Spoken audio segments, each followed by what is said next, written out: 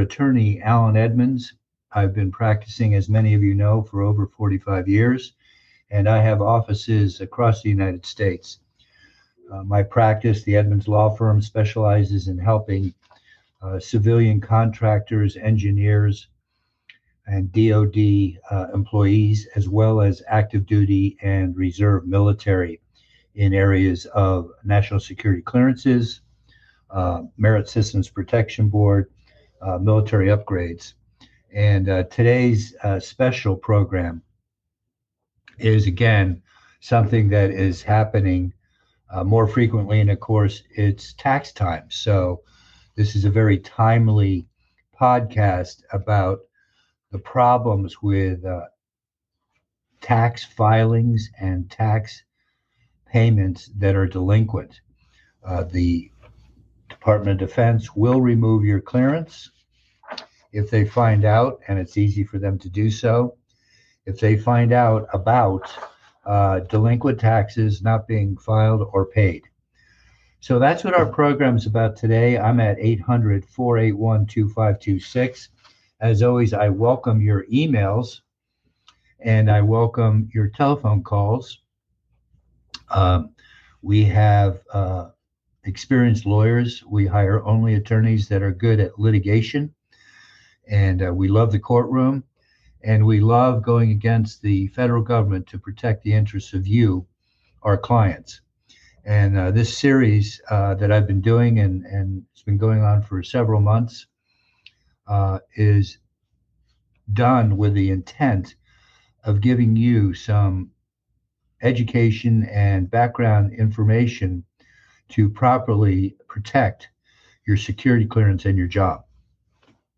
So what I want to talk about is a case that came into the office today, and it was about an individual who is a contractor. He's an engineer by profession, has a bachelor's degree and master's degree in engineering, and he is delinquent, failed to file taxes for 2018, 19, 20, and 21.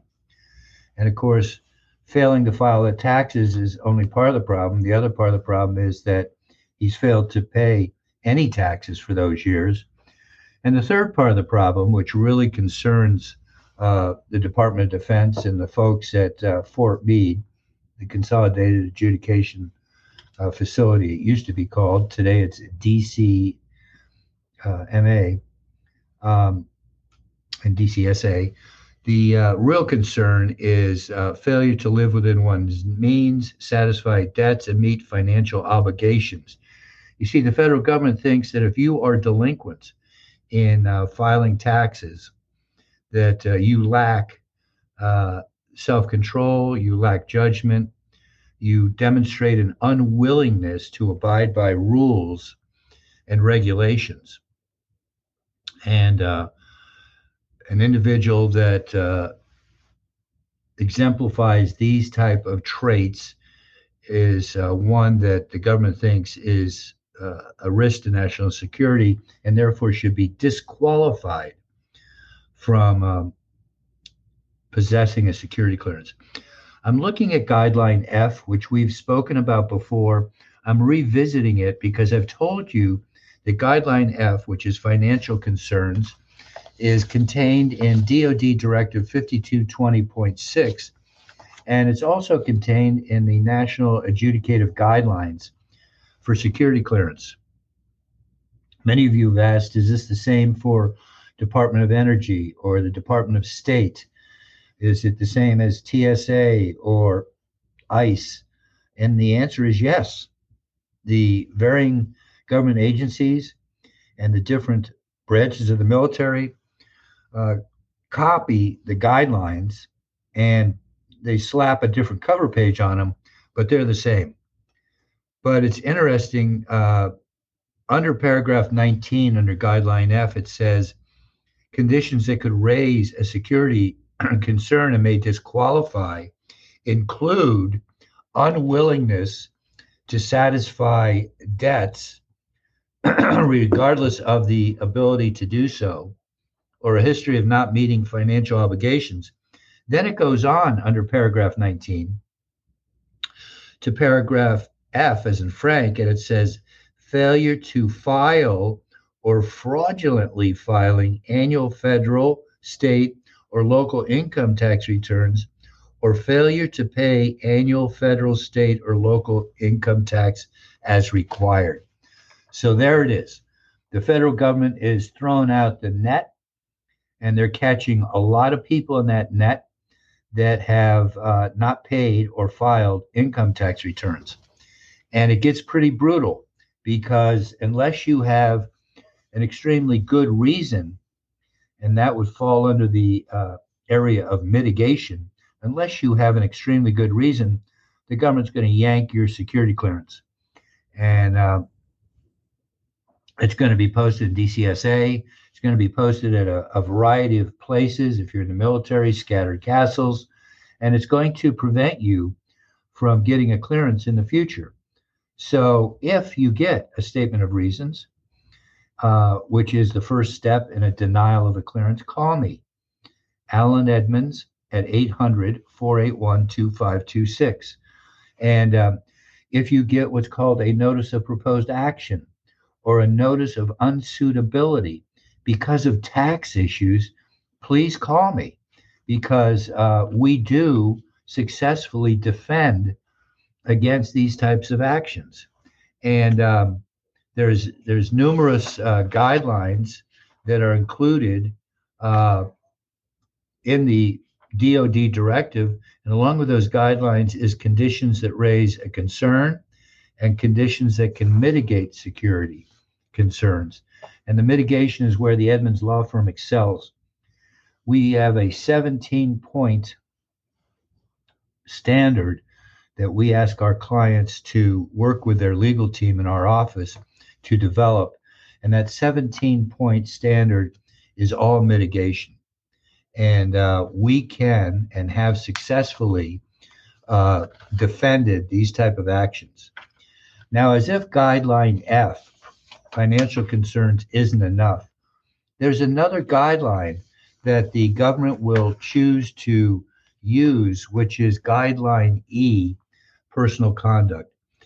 And personal conduct is a guideline that says we are looking at conduct involving questionable judgment, lack of candor, dishonesty, or unwillingness to comply with rules and regulations. What I want you to know is that many of you and many of our clients say, I did not file my tax returns because I didn't owe any money.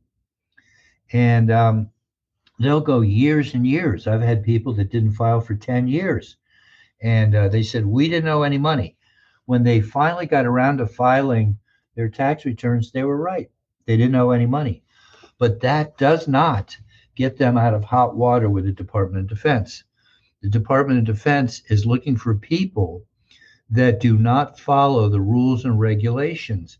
And here, the rules and regulations are IRS regulations, which require you and I to file tax returns annually.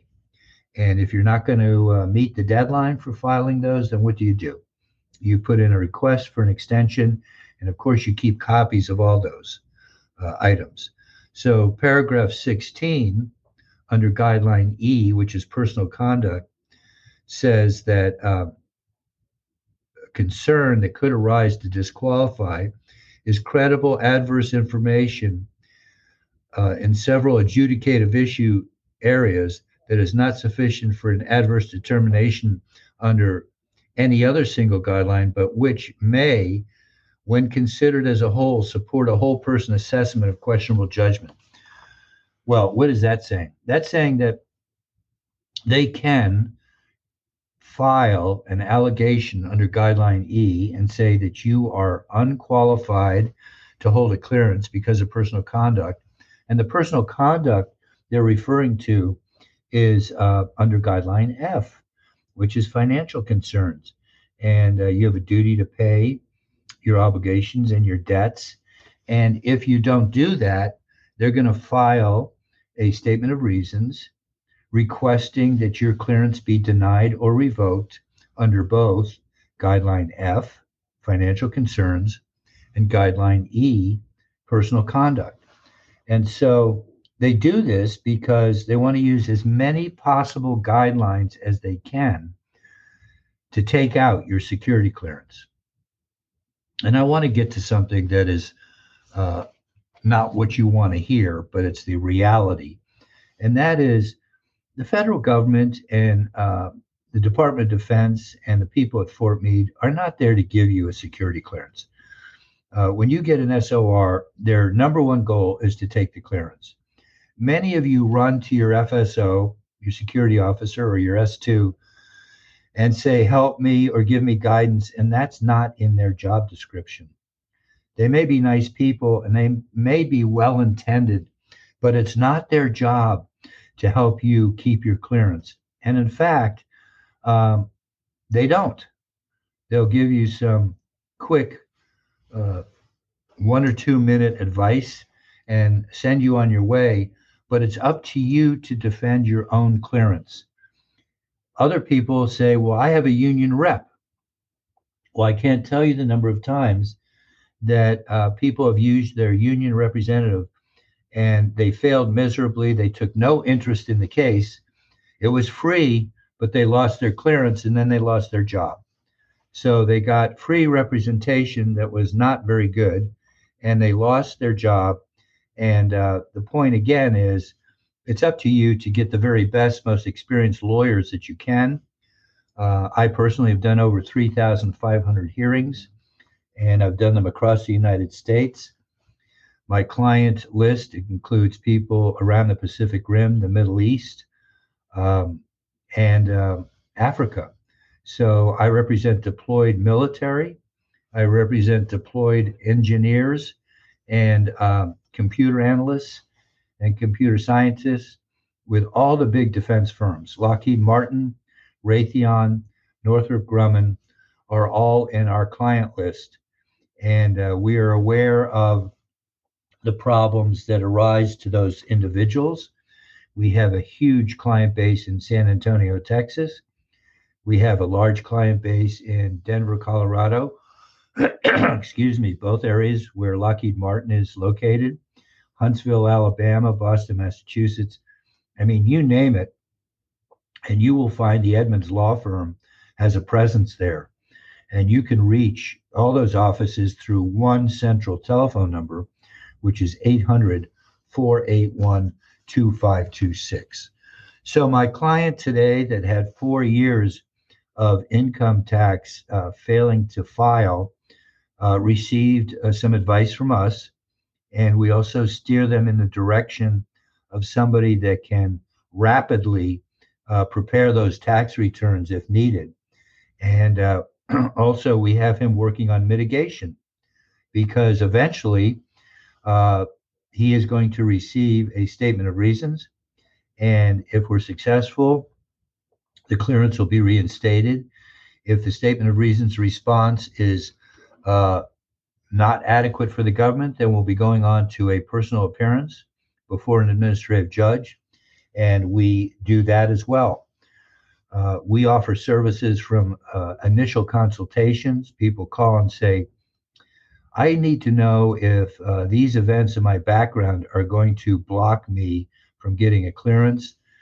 We have consults for the SF-86 and consults for an investigative interview, and of course, consults for the preparation of the formal hearing. We've been helping people for a long, long time, and we'd love to help you. And I want to encourage you to call me at 800-481-2526. I want to encourage you to use the contact boxes on our website, nationalsecurityclearances.com or alanedmonds.com. And of course, tune in to these podcasts. I post a podcast at least once or twice a week and have for a long time.